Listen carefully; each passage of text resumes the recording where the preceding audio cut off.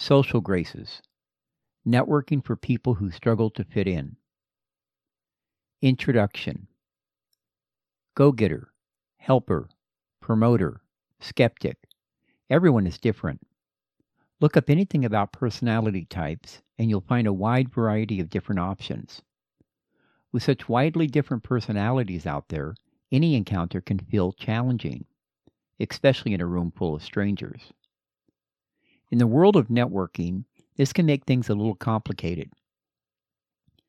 Not everyone is an extrovert or someone who can wander into any room and make a friend of everyone there. Introverts make up 30 to 50% of the population. That means 1/3 to 1/2 of us has likely struggled to fit in at one point or another. When you're trying to network, learning the social graces which will enable you to optimize your interaction becomes crucial. This is especially true if you're not a social butterfly. Most people who struggle to fit in often question whether networking is even worth it.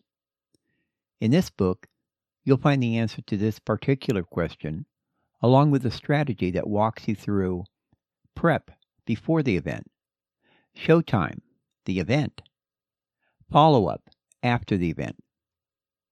It is possible to become a skilled networker, even if you feel like you've always lacked the skill or ability.